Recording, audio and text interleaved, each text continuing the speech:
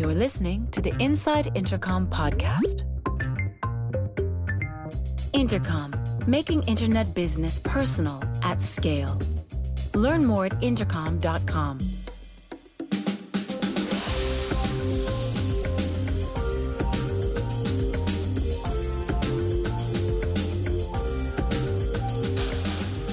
I'm Adam Risman, Content Marketing Manager at Intercom. This week, we're continuing to bring you conversations from our Inside Intercom World Tour. That's our recently launched event series all about what it takes to make great product. What you'll hear in this episode comes from the stage of the Daniels Spectrum in Regent's Park, Toronto, where I hosted a panel discussion with leaders from 3 of our favorite area startups. Each shares insight on how to better understand your true competition, how to prioritize growth goals at an early stage, what it really means to be a customer-centric company, and much more.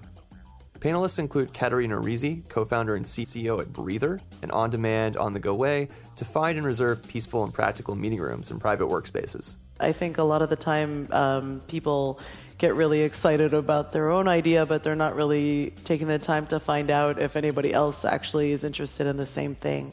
Tyler Rooney, co-founder and CPO at Format, a platform for creatives to easily build a professional portfolio website online without learning how to code. So rarely do you understand why your customer is buying your product, and you don't appreciate it until kind of long after. And I'm Rita Chandra, head of marketing at CrowdRiff, a leading visual and social marketing solution for destination and travel brands. I think it's really easy to come up with ideas, and I think it's really hard to say no and figure out what you want to focus on. If you like what you hear, check out our previously released panels from London, New York, and more. And with that, let's hop over to the Daniels Spectrum.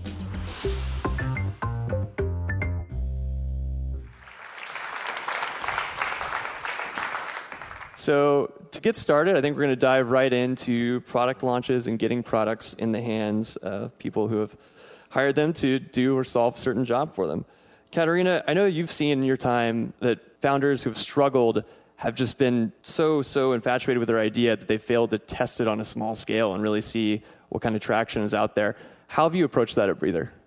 We did a lot of really like grassroots kind of experiments at the beginning where we really got to understand if people actually were interested in what we thought was a great idea. I think a lot of the time people get really excited about their own idea, but they're not really taking the time to find out if anybody else actually is interested in the same thing. So we did a lot of weird little things I probably can't even really talk about right now without offending some other startups. We might have done some stuff with their things, but we basically got people to confirm that we were onto something and that they were actually looking for exactly what we were trying to give them. And Tyler, for you, in the early days of Format, what was the biggest lessons that you learned? I know you really made a point when we were talking earlier about getting out and tapping the brains of people whose products and companies you really respected with very targeted questions to make sure that you were able to get off on the right foot. Yeah, now when I look back in retrospect, because Format, we've been literally started it it'll be 8 years in November that we started working on it. And I think the big lessons that I always really kind of appreciate now are all in retrospect. It was not obvious at all like how lucky we were in a lot of things that I found the right kind of co-founder, and you see so many terrible situations there, and that we kind of stumbled into the right kind of product that fit what we wanted to kind of build as a company and a business. But like I was mentioning to you, that learning from your mistakes is valuable, but learning from other people's mistakes is invaluable. That you can find someone who's done what you've done before, and you find the right person who is a year ahead of you, is the next phase of your business. They just added a marketing department. You're looking at a marketing department. Those people can give you feedback that is just unbelievable. And when you feel like why am I having so much trouble with this, or why is this not working because of our scale, because of our approach? You go talk to somebody and you really respect their company, you respect what they've done, and you like their advertising, you like their marketing. And you're like, oh, you guys are killing this. How do you do it? And they're like, oh, we suck at it. We sucked at it for so long. You're going to go through, here's the 10 things you're going to do wrong before you get it right. And if you can skip 5 of the things that they messed up, you're well ahead of them. So, and those are not mentors or investors. Those can be these lightweight people you meet at a conference, and you're like, hey, I talked to you a year ago about this, and immensely valuable, especially in the early days. Rita, I know one of the potholes that you've seen people fall into is misunderstanding their competition. And you've leaned upon the jobs to be done framework a little bit for that, the idea that everyone is hiring a product to ultimately help them get a job done, and they may be switching from something because it's better, easier, faster, that sort of thing. How has that informed the way that you market a new product? Well, I think, a typical kind of marketing framework is to think about the different phases of a buyer's journey. And what I've learned using Jobs to be Done is that in the earlier stages of a buyer's journey, when someone recognizes that they have some kind of a problem, they're often looking at a lot of different categories of solutions. And I think most companies tend to think that, okay, if I'm in the, we have a social marketing platform, it means we're only competing with other social marketing platforms. When really what Jobs to be Done helps you uncover is that, I worked at audiobooks.com, and we realized that people weren't just looking at us compared with Audible, our biggest competitor. They were comparing us to, listening to the radio, listening to a podcast, reading a book, or doing other things to fill that free time. And so what I find with Jobs to be Done is it's a great way to really orient yourself around what the customer is trying to do instead of assuming that your product or even your category of product is the right solution. So it just helps you see things differently and change your messaging and product accordingly. Tyler, you're also familiar with Jobs to be Done, I know. How has that influenced your thinking at Format?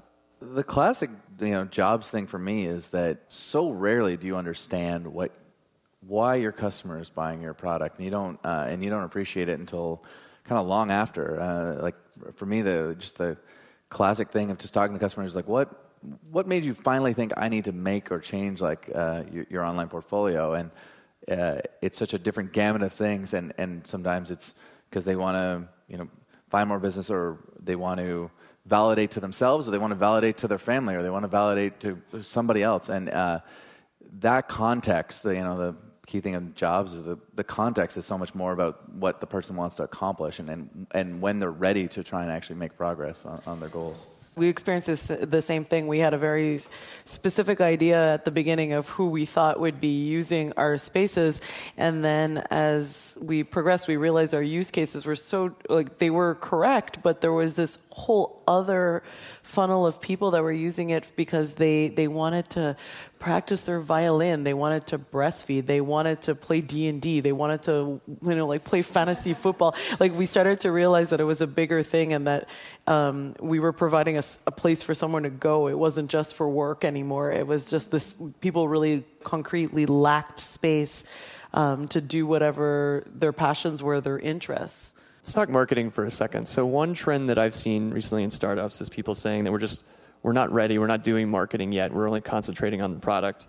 So Katarina, starting with you, what are your views on the role of marketing at an early stage startup, and particularly the relationship between product and marketing?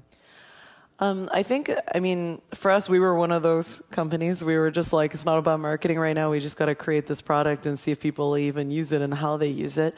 We got really good at trying I know it's not always the best opinion from certain marketers, but we're the kind of people that do 100 different things and see what sticks, because we were creating something that never had been done before. So we didn't really have a model to base it off of and say, okay, well, they've done this and that worked for them, so we'll do this because it worked for them. So we sort of had to reinvent the wheel with these things. And then the product is intricately linked with marketing because of that, because we're really, as we're trying to figure out who we're appealing to and everything, we're trying to make the product also work for them and make sure that it appeals to people and allows them to do what they need to do, right?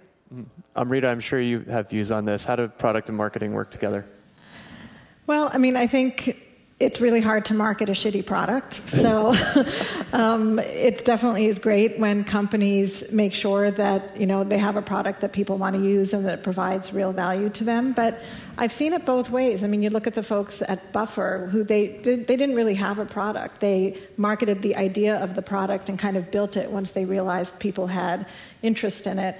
But I would say, for the most part, I think having a good product just gives you, hopefully, some users or customers that you can use to actually, speak on your behalf as well. So I do think that in the very, very early stages, product probably trumps marketing.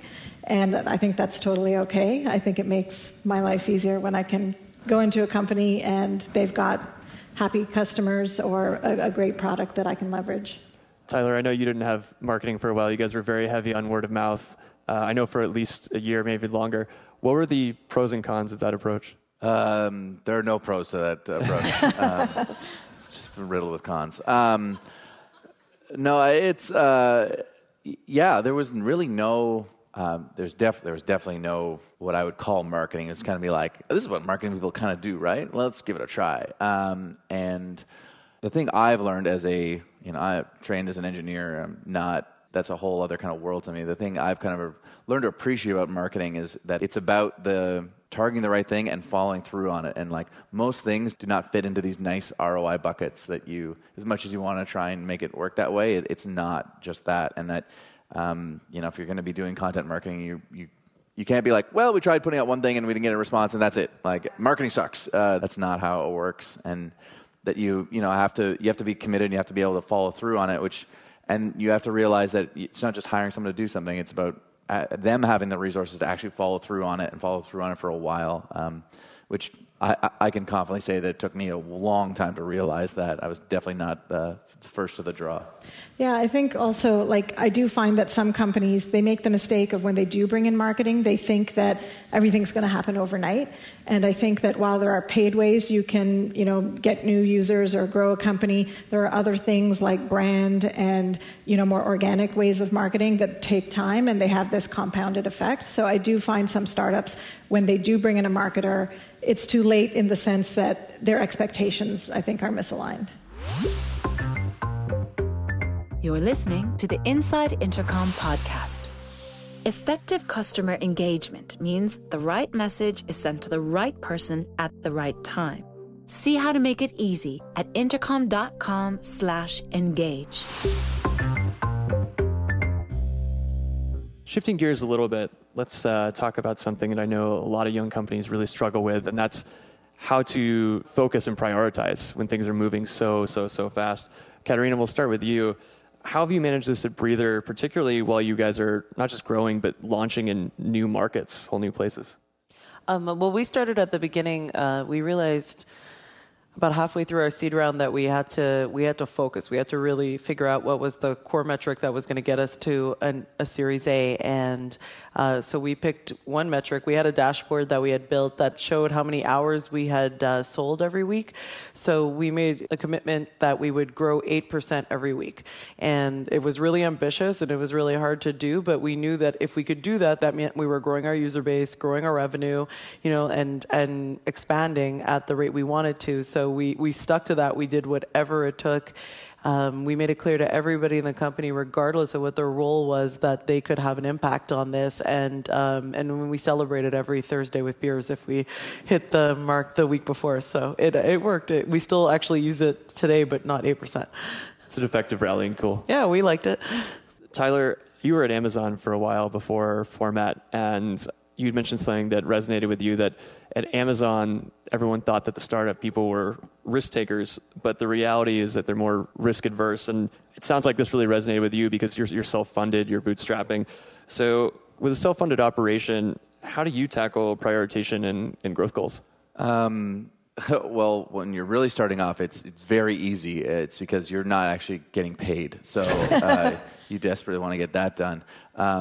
This is like Bezos has so many thoughtful little quotes, and the one that I mentioned was about how lots of people think entrepreneurs are risk takers, and Bezos is like, no, entrepreneurs are the most risk averse people, because your whole job is to de-risk your business, is to deleverage everything that is risky. So if you don't have the vision of your business and your product and the landscape of what is the biggest risk and focusing on it, if you can't identify it and focus on it, then you're done. And so, when you're bootstrapping, and it's obvious, it's like, how little can we get by on, and how do we survive? How do we hire the fewest number of people? How do we have the lowest bills on everything? Which I think is probably in my wheelhouse, because I survived that and didn't really get any gray hair from it. So in a bootstrapping scenario, it's pretty easy. But I love hearing the one metric thing and focusing on that, because you got to focus on moving the big stones, because it's really easy to get lost in the weeds. Exactly, and I think lack of focus is probably one of the biggest startup killers.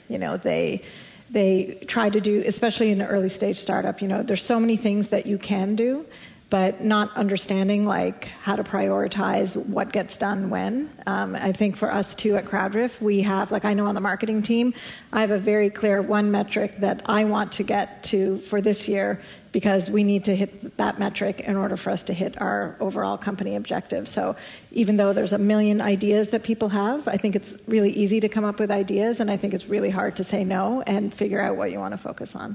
One thing that I hear thrown around all the time that I think we all believe in, but depending on who you talk to, it can mean totally different things from a tactical perspective, is this idea of customer centricity being so important to success.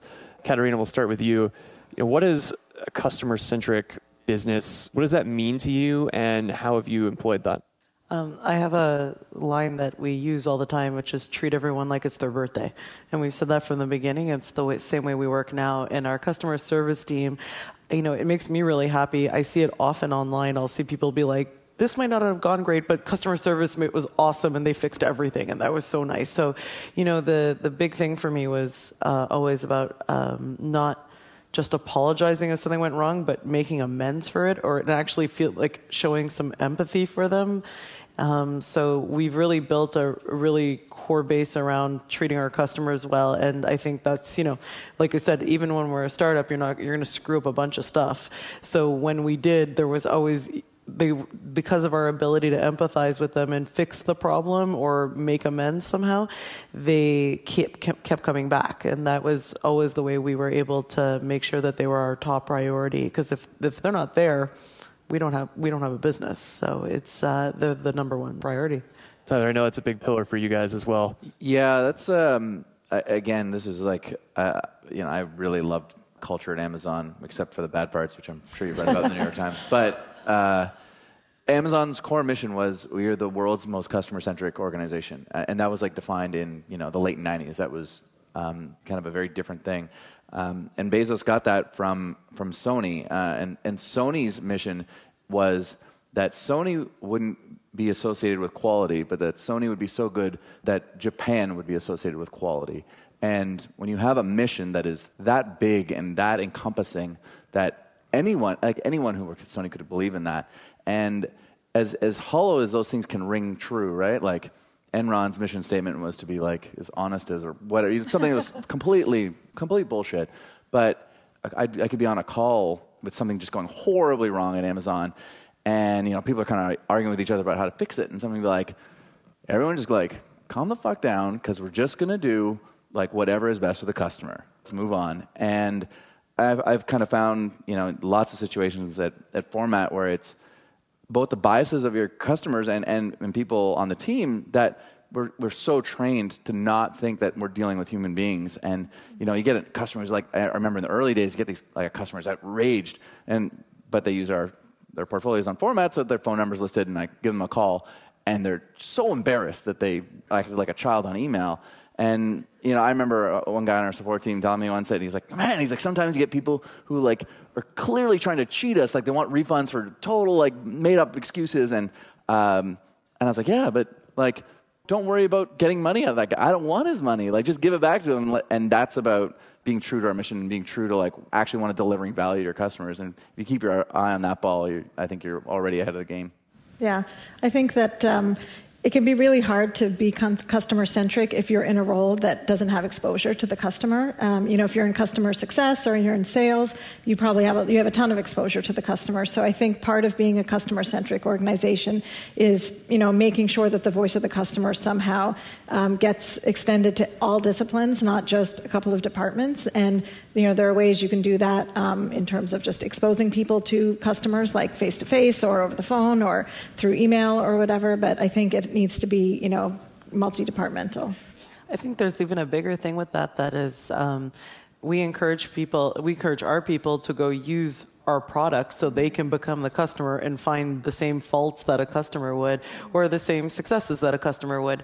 If they sit behind a desk all day, they don't actually get to experience what they're building. So that's always really what encouraged in our company, to be able to go out and use the product, do it, and find out what's wrong. Don't be afraid to go tell people if you felt something could be improved on.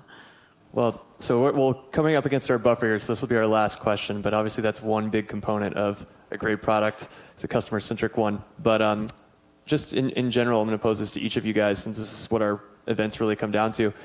What separates a good product from a great product? It's a big question. You want to go first? I can start with that one. For me, I think it's that they sweat the small stuff. There's a great book I read called Micro Interactions by a designer called Dan Saffer, and it's the small details when you're using a product that really convey the thoughtfulness that the company has around really understanding the customer and what you need. So for me, it's the small stuff that really separates the good from the great.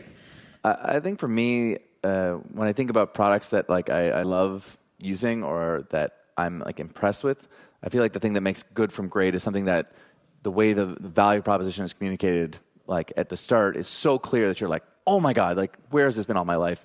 But then also follows through on that it's engaging and compelling, like that it delivers on that again and again and again, that it feels like that every time you use it.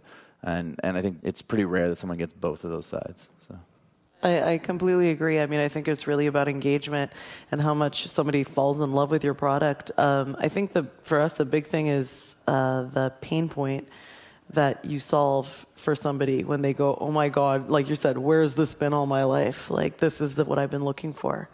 Well, everyone, please give it up one more time for our panelists this evening, Katarina, Tyler, and Amrita. Thank you guys so much. Thanks.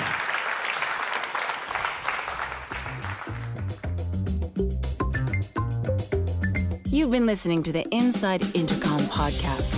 For more episodes, visit soundcloud.com/intercom. If you'd like to subscribe, search for Inside Intercom in iTunes or Stitcher. And for even more great content, check out blog.intercom.com.